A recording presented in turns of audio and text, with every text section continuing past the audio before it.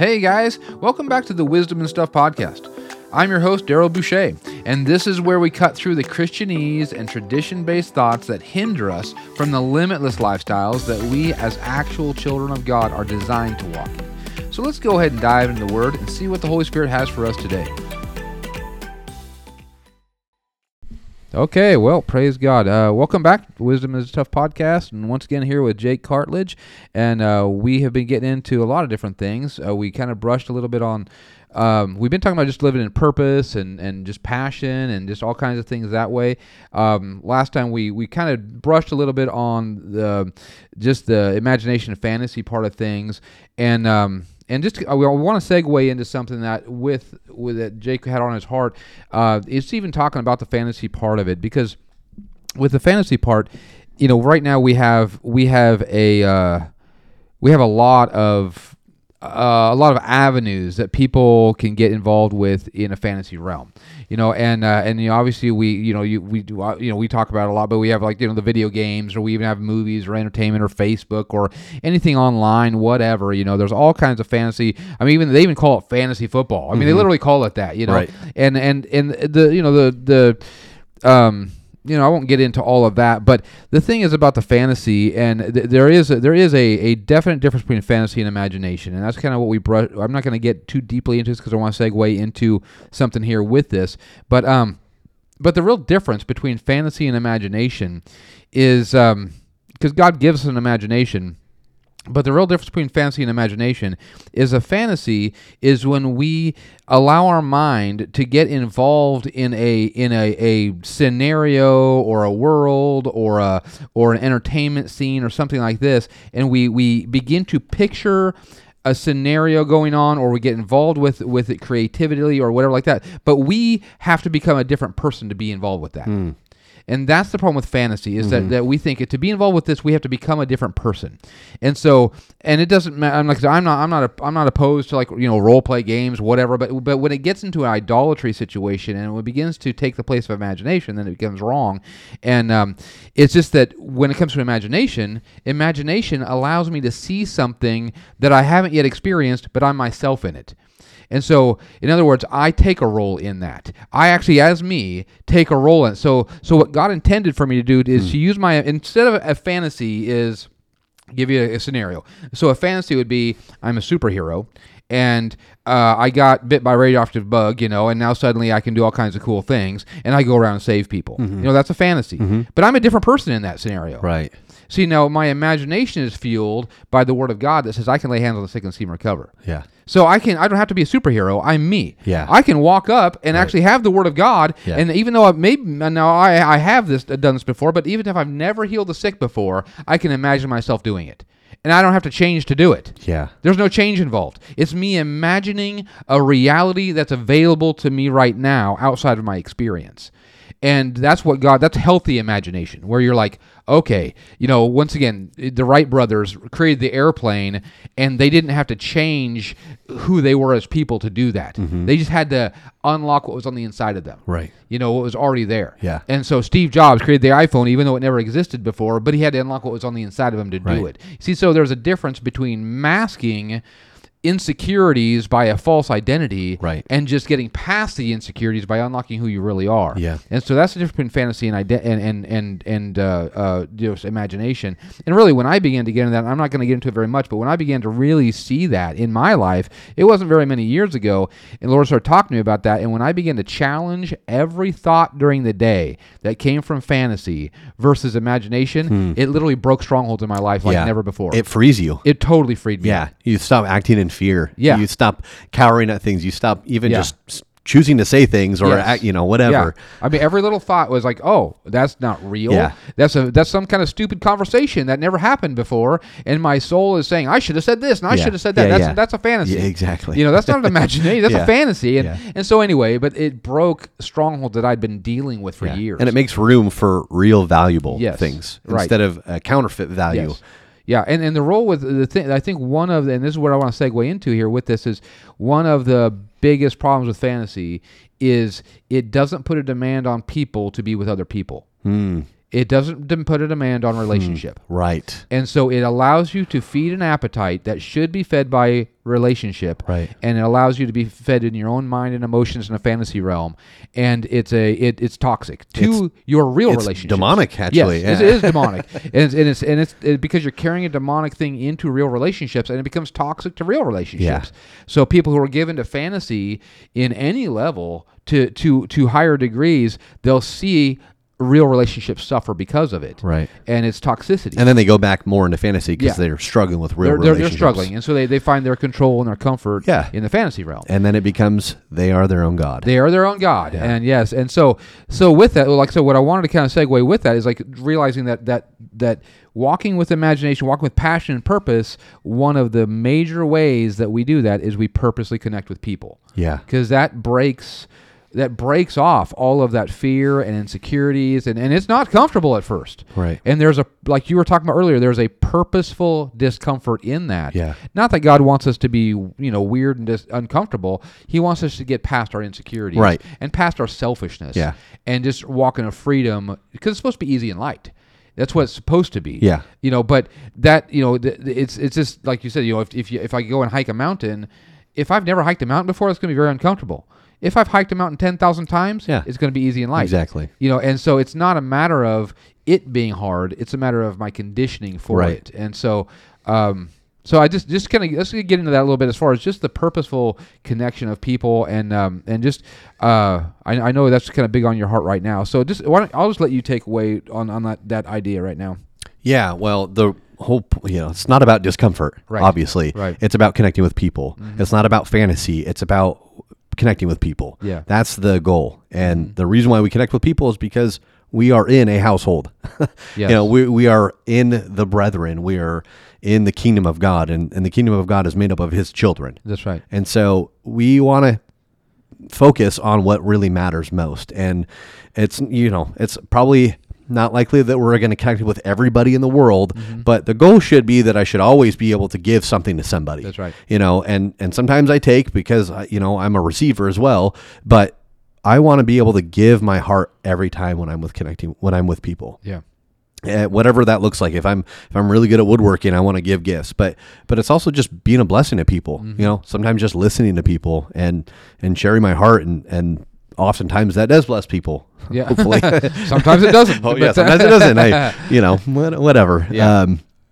But the Bible is very clear about that. It talks about that there's a separation between the church and the world, and we're supposed to love the world, but not like we love the brethren. Like we actually give more mercy to the brethren. The world doesn't know what's right and wrong. They don't really care, and we're called to bring more people into the kingdom of God, but we're also called to disciple the people that are already here. And that's very lost right now. Yeah. I mean, I'm seeing more of that happen, but I haven't seen that in the 10 or 15 years that I've been saved. Yeah. And it's sad. It's you kind of lose the value of being a Christian if you're not really discipling people. Yeah. You're like, what's the point of this? To be blessed? Well, what's the point of blessing if I can't give it to people, if I can't actually teach others to be a giver and to elevate people in this kingdom and in this world? Yeah, that's good. And I think part of it is like you're talking about, just discipling people. That term has kind of gotten some really weird connotations on it over the decades. I've heard it ever since I was saved. There's always disciple this, disciple that, whatever, and we know that the principle is valuable. And I'm not demeaning the principle at all. It's just that when the definition kind of gets lost of what that really means, or when it becomes something that it wasn't designed to become, then you see bad fruit, and so people shy away from stuff. And yet I see in the world, because any principle of the kingdom of God will bear fruit, whether it's in the church or in the world, right? So godly principles in the world still bear fruit, and the things that are bearing fruit in the world are the things that genuinely first came from God, and those are the ones that are bearing long-lasting fruit, right. And sadly, most of the church doesn't pay attention to what the world's doing at all to even see what's working, right. And they've disconnected with godly wisdom because it's the world's doing it. Yeah, because the world's doing it, they're like, that must not be God. Yeah. But the thing is, what I see in when I see things rising up in the world, I'm not going to necessarily adopt what they're doing, but I'm going to look for a principle that they're craving. Right. And obviously over the last 20 years, community has been a big part of it, right? Community is a big word in the world, and they value community now. And it's because God is trying to get that lone wolf mentality out of the picture, and at the same time, what another word that I see over the last probably 10 or 15 years is mentorship. A lot of people have personal mentors now, personal trainers, life advisors, life coaches, whatever you want to call it. Yeah. And that's part of discipleship. Yeah. They don't call it that, but but some of them are very good at it, and you can see the fruit of it in people's lives. Yeah. And it's like, well, they're just building relationships, and they're allowing. And what's happened in the church is discipleship has become so many weird things that there's no fruit hardly to any of it. They just take a hard left and then keep going. Yeah, it's like, well, why don't we just, it's supposed to be just about relationships in a family. That's all it is. And it's not hard. It's not even complicated. It's not some super spiritual weird word. It's like, it's just, hey, I'm your brother, and as your brother, we're supposed to have a relationship. Right. And come over, have dinner. Yes. Let's go to the lake. Right. We can pray over our food. Right. It's like, whatever. Let's just live life together. Hey, do you want to come spend the night? Like, let's hang out. Let's go do stuff together and talk about life. Yes. And rub up on each other spiritually, emotionally, so that we're uncomfortable. But it's like, that happens with time too. The more you're with somebody, the more you learn about them, and the more they learn about you, and then you can actually affect change. Yes. Yeah. And I've just, I don't know. But in the circles that I've been in since I've been saved, most of the circles I've been in have been very bad at that. Yeah. Very, very, very bad. Strange. I know, it's really weird, but it's like, I'm not, they're been around a lot of good people who love God, who love the Word and everything else, but very bad at really forming good relationships, strong, solid relationships. Yeah. And I didn't value it for a long time, probably because nobody around me did, and because I came from a place where I hated people, so it really worked well for me. But just looking at it, going, well, not all the body of Christ is like that. Looking over the years, and obviously I've been able to walk into quite a few different streams now, and I see other streams that are a lot better at it. Yeah. And they may not, have this or that or whatever. Boy, they know how to love people though, and they know how to build relationships, and they know how to they have community, and they have these things. I'm like, well, praise God. This is something that we need to learn. And I just found that after I saw genuine Christians who genuinely loved one another, and the Bible says we know we've passed from life into death by our love one for another. Yeah. It doesn't say by how much we speak in tongues. Right. It says by our love one for another. Then I pass from death into life. And I'm looking at other bodies, parts of the body who are doing this a lot better, and I started asking the Lord what was going on. Why are the groups I've been around not that great at it, even though they say they want to be? It's mostly because they're insecure. Right. That's what I was going to say. They're just so insecure. Uh-huh. They don't even, they're so insecure in actual grace and in the way things operate that they never want anybody to find out their stuff. Uh-huh. And I've been there. Hey, I could raise my hand as high as anybody, just saying I never want anybody to find out my stuff. Right. But when you're secure in grace, and you can say, you know what, I don't want my stuff anymore. Right. I don't value it anymore. Yeah. And so I don't even care if people just want to give me a hard time about it, because I don't want to identify with it anymore. Yeah. So that's probably why Nick and I got along so well, because I was actually very insecure, but I think he was too, or at least he was goofy enough to not care. Okay. And so he just accepted me with arms wide open, and I had no filter either, so I just blurt out whatever's on my mind like an idiot, and he'd be like, okay, like, you want to come hang out? I'm like, sure.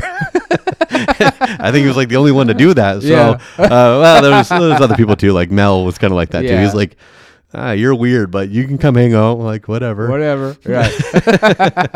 But I think it's so funny, because when we look in the book of Acts, you see God hasn't changed the formula. It's like this is a very simple relational thing that he lines out in the book of Acts and just says they just broke bread together a lot. Yeah. They hung out. They ate a lot. They ate a lot. That's what and they hung out all the time because they didn't have anybody else. Right. They were so, like we talked about the last time, is like, they had to give up everything. Right. So who could they hang out with but the other Christians? Yeah, what were they going to do? Yeah. They were ostracized from everybody. So it's like Yeah. it didn't matter how weird you thought this guy was.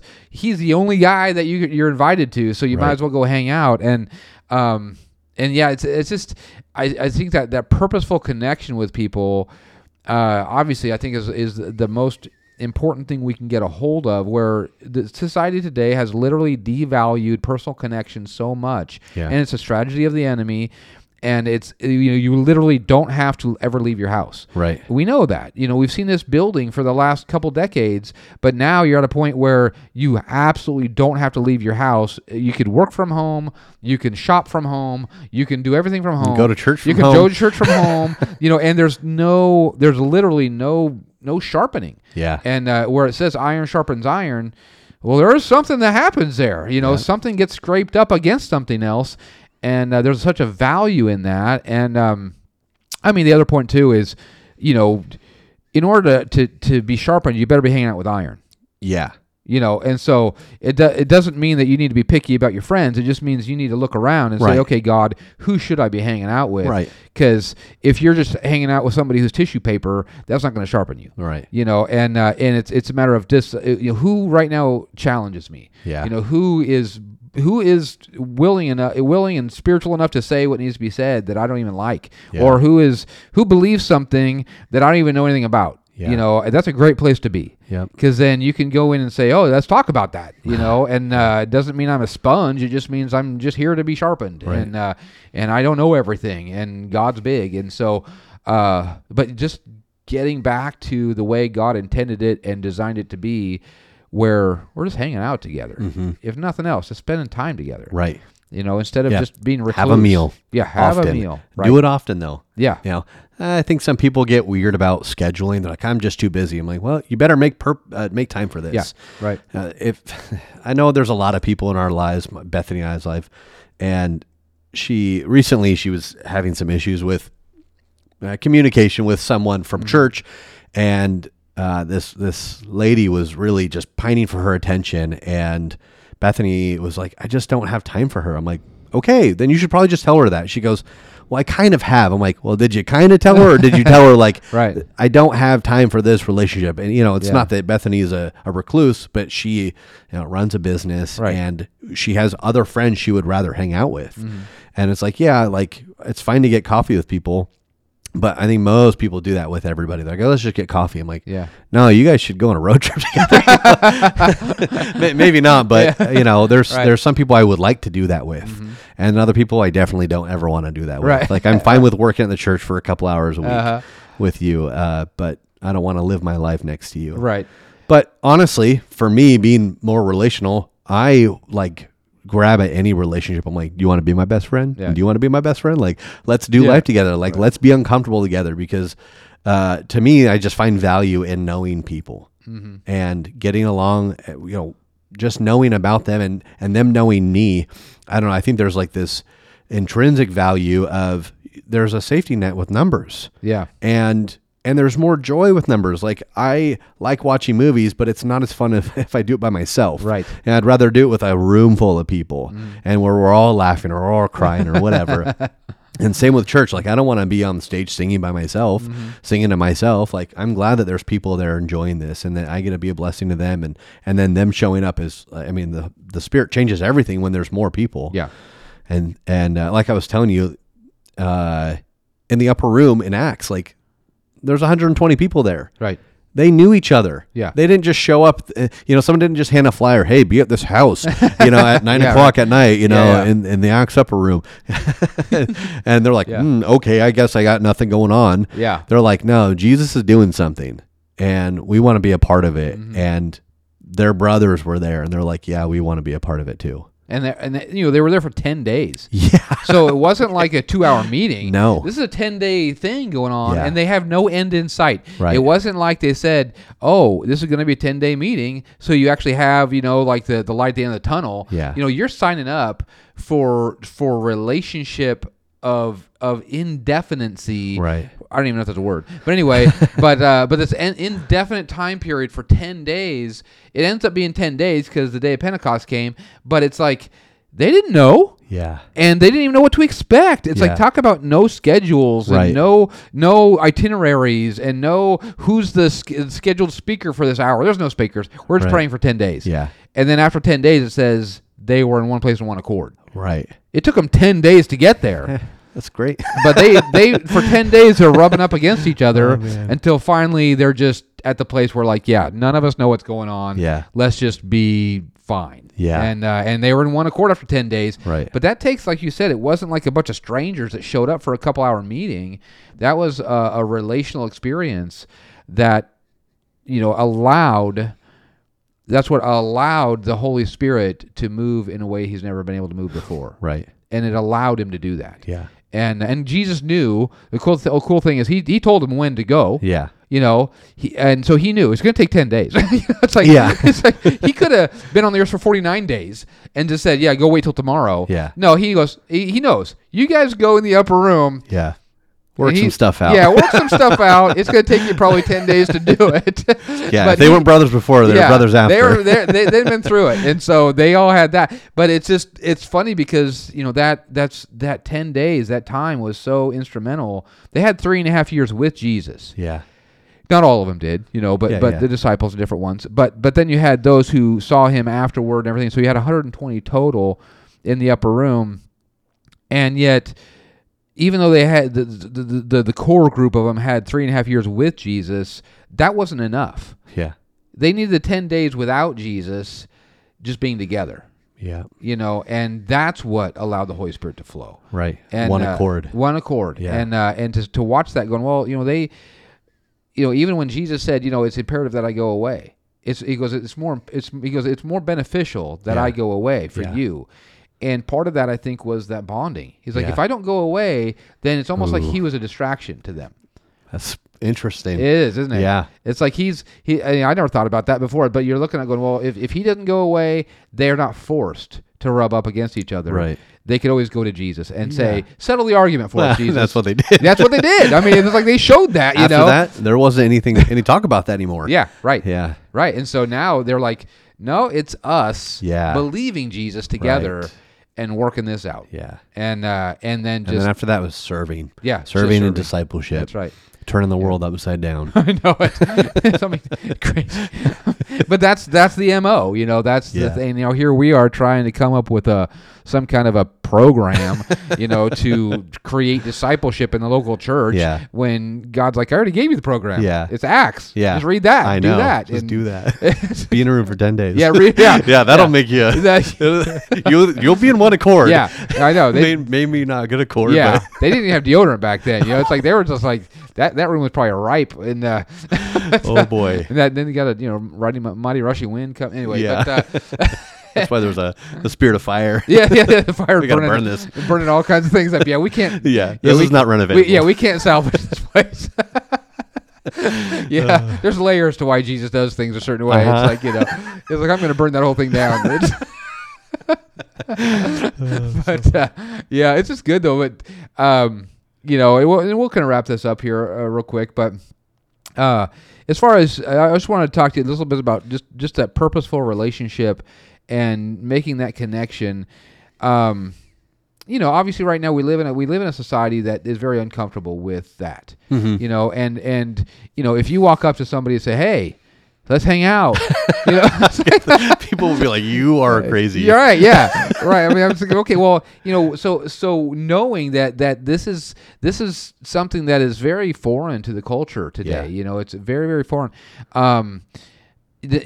What's just in a practical way, what do you think people can do just to begin in building the relationships in what could they do right now if they're obviously if they don't go to church, but what would you recommend other than going and looking like the needy person, who is clingy and everything else? Not doing that, but do you think, is there anything on your mind as far as what they could do to connect with people? Yeah, just to have some practical things. From a believer's perspective, don't just. I mean, if you want to pick someone random off the street, it might work, depending on where you're at. But if, like, you go to work or you're at church or you're at a grocery store, whatever, you know somebody. They're not just an acquaintance, or they're a work acquaintance. You've known them, you work beside them. Just start asking them questions about who they are. That's a good start. You don't have. There's little low commitment to that, but usually people want to talk about themselves. Yeah. And people are happy to talk about themselves. And if you are, I remember doing this. Actually, this is one of those things that happened when I got filled with the Spirit. I started asking people questions. And I think it's because you said something about it. So I just started asking people about stuff. I didn't even care about it, but I really forced my mind to care about the answer. Yeah. And I was trying to disconnect. I was trying to not care so much about the question, but what they were saying. That's good. And so I just asked them about, who are they? Where do they come from? Do they have any pets? Do they have a family? Like, where do you live? And not to be weird, but I was just... What's your address? Yeah. Are you home at night? Yeah. I just wanted to know things about people, and it got people genuinely interested in me, even though I hardly ever shared anything about myself. They just felt like they were being seen and they were being loved. And it was because the love of God was shining through me. Yeah. I didn't even know what I was doing. I didn't know what the end game was other than ask them questions and listen. Yeah. And then it stemmed into people inviting me over, or sometimes I'd invite myself over. And I remember doing that a lot with Mel, and Mel is so nice about it. He's like, okay. And I'd be like, what are you guys talking about? You guys having a party? Can I come? Cool. Like, I already know what it is. Where's your house? And, because of that, I became friends with people because I forced myself into people's lives. And some people were okay with it. Some people were not. Some were not, yeah. And that's okay. I found out who my people were because I was just very open with who I was. And I think one of the things that happened to me was shame was lifted off of me. That's good. Because when you have shame, you just hide. You don't want people to know your stuff. You don't want you, and it's this lie that you are this. And it's like, that's not true. Just because you did something doesn't mean that's who you are. Right. And a lot of people live that lifestyle and they're afraid to be vulnerable. And when you're not vulnerable, then you're not loved. Because how can you love somebody if they just are always away? They're not around to be loved. And that's just the big lie. Yeah, that is. That's great points there, because, just choosing to show interest and genuinely having interest. Yeah. And that's something we choose. And that's something people don't understand a lot of times is you can choose to like whatever you want to like. Yeah. But people, they think somehow that their likes and dislikes somehow are some autonomous force that comes on them. Right. And it's like, no, I can choose to like anything. Yeah. And so... And that is something that I think is such a valuable key. Is like the Bible says, if you want to have friends, you show yourself friendly. Yeah, it's pretty simple, right? And so, how do you show yourself? Be a good friend, right? If a good friend is not self-absorbed, a good friend is somebody that comes up and says, "Hey, what? Like you said, tell me about your family, tell me about where you're from, whatever." And have genuine interest in what they're interested in. And it's not that, because I'm not talking about being hypocritical or being some kind of putting on a facade that says, oh yeah, I'm really into, some kind of screamo rock or something like that. Yeah. But if somebody's interested in something, I'm interested in them. Right. I love them. Yeah. And I don't necessarily have to love what they love. Right. But I love them. Yeah, people get weird about that too, I've noticed. Right. They're like, oh, you don't like them? Like, no, but we can still hang out. Right. Yeah. I mean, we live in a very segregational society that has only placed value on agreement. Yeah. And so they think that value and honor can only be shown in agreement. Right. It's like, that's not love. No. And it doesn't mean that. Granted, it's like I want to love everybody, and I genuinely love everybody that I come in contact with. At the same time, like the word says, when the disciples were doing something, they were let go from being, beaten and threatened. It says they went to their own company. Yeah. Well, you have your own company. Right. It's like my hand has a certain number of members in it, 6. And it's got like fingers, a thumb, it's got a palm, it's got a few things here, but it's the thing is, it's only got so many members in my hand. Right. Now, my hand doesn't hate my foot. No. It actually helps my foot every day put my shoe on. Yeah. It literally helps it every day. But my hand doesn't hang out with my foot all the time. Right. You know, so there is that component of there's people that are my people, like you said. Yeah. There's people that are that's my party. That's who I am. Yeah. But then I love everybody. Yeah. And I'll help everybody. Yeah. And I'll be a part of their lives in different factions and different ways. But then there's my people. And it's not being segregatorial, like, oh yeah, you can't be a part of our clique, or you can't be. It's not about that. It's just about saying I want my circle to be as big as it possibly can be. Right. And I am not about finding my 3 people. I'm about enlarging my circle of love so that everybody can know that they're loved by me. Right. And now they don't necessarily agree with me, but I love them. And I don't necessarily agree with them, but I love them. Yeah. And so love isn't contingent on agreement. Yeah. And that's a place of security. Some people that have, some of my friends, the people that I disagree with the most, I have the most love for, and we get along great. Yeah. Part of it's just because we generally respect each other, even though we disagree with a lot of things. The other thing is I don't voice my opinion either. Right. Yeah, I know. I'm actually have that wisdom to right. not just speak against everything they're saying. I'm like, okay. Yeah. And if people aren't open, then who cares? It's like, Yeah. I'm not there to listen to my voice. Right. I want to just hear their heart. And, Right. And I do. I love people enough to care about something that they're passionate about, and and I'll support their passion. That's all that I care about. I don't care about their opinion. I want to hear about their passion. That's right. I don't even want to hear about their past unless it's like edifying for some reason. Right. But it's like, what are you into now? That's why I Right. ask people, like, I don't want to ask what's new with your life. I'm like, that's such a generic question. I'm like, what are you like? I'll ask random people random questions like, what's your favorite color? And they're like scanning my food at the grocery store. They're like, I've never been asked that before. And then they start naming all these colors. I'm like, cool. Like, I know you don't know my name, but I know your name now, and I know your favorite color. And I can tell that totally changes everything for them. That's right. Even though I may never see this person again at Winco, it totally brightened their day. And that's to me is like, that's what I live for. Yeah. Is instilling that joy in people and bringing that out of people. That's cool. So it's just such a huge deal. And even, what you've heard me talk about before, where when people get into strife, when they're getting really in that pride place where they have to have their opinion heard and all this other stuff, the biggest thing I can do is humble myself and just ask them a question. Yeah. And just, because I don't care about the strife, and I don't care about what we're disagreeing about. I don't care at all. Yeah. Because arguments don't mean anything. It doesn't, if you can't argue a fact, because a fact you can go and measure and find out what's right. It's like, if you think that's 12 feet and I think it's 10 feet, let's go measure it. Yeah. There's no argument there. I don't want to. Right. Yeah. It's like, nope, I just know what it is. But I measured it yesterday. Yeah. And it's like, I remember 10 years ago it was measured. And, but the thing is, like, if people want to argue their opinion, there's no argument there, because it's your view versus my view. Right. There's no argument there. So arguments don't have any value at all. It's just a matter of saying, okay, if somebody's trying to get riled up about something, I would rather just show that I value them. Yeah. And just ask them a question. Right. And let them know that I can draw from them. And man, the moment that you do that, usually it just disarms the whole situation, and they realize I'm not trying to put myself above them.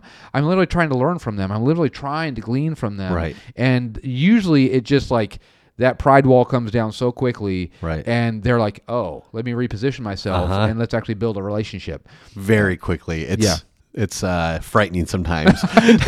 Rage to let me think about that. Whoa.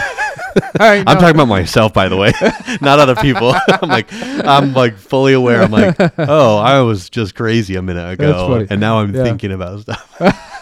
It's so, but that's a great. It's a great mechanism. Yeah, it's helpful for everybody. It is. It just breaks off the pride. It allows love to have authority in the atmosphere. Yeah, and humility is the vessel to do that. Right. Where it's like, I don't need to. Nobody needs to know what I know. Nobody on the earth needs to know what I know. Yeah. I just want to know what Jesus knows, and you have Jesus in you. So let me ask you something, because I want more of what you have, because I only know in part. Yeah. And so I selfishly want more. Yeah. But just building those connections and purposely saying, let's defy the status quo of saying that we're recluse and that we can just be independent, and realizing this whole thing is about just joining with one another. And of course, I was doing some study for this men's meeting I'm doing this next weekend, and it's about building. It's what the theme of it is, building. And I thought about it, and I asked God. I was just sitting in my living room, and I was asking about building. I was like, well, build. It's inherent within mankind to build. Mankind love to build, Yeah. and things get built all the time, whether they're small or big or whatever. They're just building things, putting things, and I was like, okay, Lord, what does it mean to build? And he told me two things. He said, and I'm looking around my living room, the house I'm in, he goes, well, everything in this house was transformed from its original form, first of all. Oh. And so I'm looking around. Yep, drywall doesn't grow on trees. Right. That had to be transformed. The 2x4s in the walls, they had to be transformed. Everything got transformed. Right. So everything I'm looking at is made up of transformed objects. He goes, I'm building something, but I'm using transformed object to do it. I'm like, okay, that's cool. That's a good one. And then he goes, and then secondly, he goes, the most important part is those transformed objects have to be joined to other transformed objects. Without the joining, you're just at Home Depot. Right. It's like there's no buildings at Home Depot. There's just transformed objects. But until they get joined together, they never build anything. Yeah. And so the joining is the value. Right. And if you don't join something that's been transformed, it cannot go back to being a tree, and it cannot produce what it used to produce. Now it's only good for something so low, you either burn it in the fireplace or use it as a doorstop. Right. And you cannot, because its design is to be joined to something else. Yeah. And so when we get transformed as believers in Christ, our design is to be joined to somebody else. Yeah. And the more people we're joined to, the stronger the structure. Right. And the bigger and the more influential the structure is in the community. Yeah. But it requires joining. Yep. And if I'm not valuing the joining, if I'm only valuing the transformation of me, I'm not getting the point. Yeah. I will sit there as a piece of lumber at Home Depot my whole life, and never find my purpose. But it's all about joining. So I think it's cool to just place that value on connecting with people on purpose, and obviously, I think if people can just, even if they're so used to being at home, get out of your house. Yeah. Right. Do something. Yeah. I used to do that too. Because of that very reason, I would sit at home and it was boring. Mm-hmm. Before Facebook was a huge thing and all that other stuff, which is obviously a time killer. Mm-hmm. But I would just purposely go to a coffee shop and sit and listen to people and hopefully meet somebody. I wasn't trying to date anybody. I just wanted to have a conversation with somebody because I was so yearning for relationships. Mm-hmm. And it may have been before I was going to church, and then that whole thing happened because of my cousin brought me to church, and I was very timid and scared, but I felt and heard the love of God. Mm-hmm. And I mean, if you've ever been so thirsty and you take a drink of water and you're like, oh, this is so good. There's nothing like it. That's exactly what happened in my heart. And I remember hearing his voice and feeling love in the most purest form. And I was like, oh, this is my place. Wow. And then I was there for 10 years, learning all sorts of stuff, learning the word and recognizing I don't have to walk around with all this baggage. I don't have to be this broken person anymore. And in fact, I can actually bring other people out of that too. Yeah, so good. And that's all because my cousin was like, come to church with me, and then forced me to be there too. He's like, you will be here. I was like, I kind of want to leave. He's like, nope, I'm your ride home, as if I couldn't walk away. Apparently I couldn't. I don't know. I was like, okay. Yeah. That's what's cool about that is, here you're so relational, and you were obviously you had that hunger and that thirst for relationship even before you started serving the Lord. And the thing is, I didn't. I had no appetite for that. Yeah. I was perfectly fine not being around anybody, and then people know that before I got saved and really started seeking God, even after I got saved, I really thought I was going to be a forest ranger. Yeah. That was that was my dream. Was oh, go in the woods, be with trees, and hey, I can actually have no people around me and just have the Word of God and pray and do whatever, and that was my heart's cry. And so, when I would be in church for years, the time when they would be like, okay, turn around and meet somebody and greet somebody. That was my least favorite time at church. I hated it. I was so full of anxiety. And it's I don't want to talk to anybody. I don't want to shake any hands. Yeah. I mean, that was literally, I dreaded that time. Well, and I'll be honest, I don't like that either because it's forced. Well, but you know what I'm saying? It's it was just because I didn't want a relationship. Yeah. And I was happy just to get out of church as quick as I could. Yeah. And the only reason why I was early is because I'm an early person, you know. Yeah. But if anyway, but I didn't want to know anybody. So with me, it was more just seeing the word and just saying, you know, I'm going to value what God values, even though I literally don't feel it at all. I don't feel that value. Yeah. I don't feel any kind of desire to meet people, and I had no desire. It's funny because I would never guess that. Right, I know. I know you've said that for years, yeah. but I don't see it. Which is great. Yeah, it is great. I mean, that's a huge blessing to hear that. That's awesome. But that was me. I was like, I had no desire. And so, it's just, you know, I'm just speaking that out so that people know that some people might be on your side of it that are so, basically passionate toward relationships. That and then the other people might be going, well, I don't value that at all. Right. Doesn't matter. Uh-huh. It's like I forced myself to say, you know what? I see somebody standing over there. I'm going to go shake their hand. Yeah. And I was so insecure and so timid and so not wanting to do it that I literally didn't value it at all. And I literally was like, I'm going to go do it because I think I'm supposed to go do that. Yeah. And so I would go shake people's hands and I'd be like, hey, yeah, good to meet you, you know, blah, blah, blah. I had no idea what to say and I didn't know what to do. I didn't know how to have a conversation. And now, you know, and of course I was, you know, years later, you know, I'm the kind that's like, at church till everybody leaves, you know, and just talking to everybody and whatever, and genuinely valuing people and loving people and wanting to pour into people and wanting to hear their story and it's just the goodness of God. Yeah, it really is. And so it doesn't matter where you come from. I don't care what spectrum you're on. There's still freedom. Yeah. And it just requires us getting out of our comfortable box, right, and just going and doing it. Yeah, just a new idea. Take a new step. Yeah. Do something different. Yeah. And it's just purpose. That's all it is. And that's where the funny thing is that when you do it on purpose, people think when it's on purpose it's not organic or it's somehow hypocritical or whatever, because I'm like, well, people go to the gym and they don't want to go to the gym. Right. Are they hypocrites? Nah. They just know what's good for them, you know? But they go to the gym even though they know it's uncomfortable. They know they don't want to do it. They have to tell their flesh to do it. They have to get themselves up. They have to go, but they'll force their way to do it because they see value in it. Right. And so just because you maybe, you know, just feel like you're forcing it doesn't mean there's not value in it. Right. It means you just have to get past your own flesh. Right. That's all it means. Yeah. And that's where freedom is. That's where life is. That's where a whole new life is. Right. Because you're turning left instead of right. Right. And your whole life you turned right, and that turns into a circle over and over again. Yeah. But once you turn left, you're going to go on a different path. Yeah, I think we should get back into desiring mystery more. Oh, I feel like that's part of it is like people want all the answers for everything. I'm like, nah, you're never going to get all the answers. That's right. Like there's mystery. And I guess for you, it wasn't the mystery. It was like, well, I'm doing this because I know this is right. Yeah. Even though I don't know what's going to happen. Yeah. But you're like, well, something's going to happen. Something's going to happen. I'm not going to be the same one way or the other. Right. And at least you're in obedience. Yeah. And I heard a lot, honestly, I heard a lot of pastors talk about the value of relationships and the value of togetherness. And honestly, I thought they were wrong.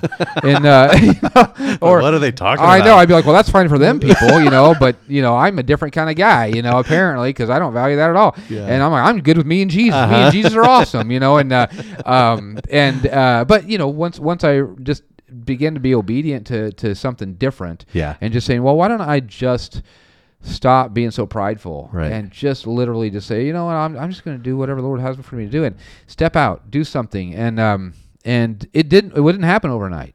I mean, my goodness, you know how many times I was uncomfortable, how many times I was insecure, I didn't know what to say, and didn't know whatever, and so it's just funny because when people go, I'm not that kind of person. Well, maybe you are that person. Yeah. In fact, if you're a Christian, you are that person. Yeah. You just don't know it yet. Right. And it's kind of like, you know, I don't know. There's the saying from the movie Hitch, or like, "You" is a very flexible term right now. It's like, you don't know you until you let God tell you who you are, right? And you act on that. Yeah. And I mean, babies don't walk because of experience. Yeah. You know, they've never walked before, but they have it in them to walk. Right. So they begin to walk not based on experience, but because they have something in them telling them to walk. And they fall down over and over again, and they look like little morons, you know, walking around and bouncing off of things. It's hilarious. Yeah. But they're learning how to do something that's inherently in them. Yeah. You know, it's in their nature, but they have no experience to it. And so kids do that all their life, where they're growing and they're learning new things because it's in them to do it, but they've never done it before. Yeah. And then we become adults, and we use our experience to tell us who we are. and that's why Jesus said, you got to be like a little child again. Right. don't let your experience, let what's on the inside of you come up and Yeah. begin to act on that, even Yeah. if you fall down a few times. Yeah. But it's just cool how God, he shows us everywhere who we're supposed to be. We just deny it through stupid adulthood. Yeah, we think we know what we're doing. I know. It's just funny. Well, we need should to all know we don't. we don't. Well, we need to wrap it up. We're well over time. Father, we just thank you, Lord God. We thank you for this time together, and just, Father, for anybody out there, Lord, once again, that is just needing to break through that barrier, Father God, of just connection and relationship and community, Father God, and just having true friends, Father God, those that are stick closer than a brother, like the Bible says, Father God.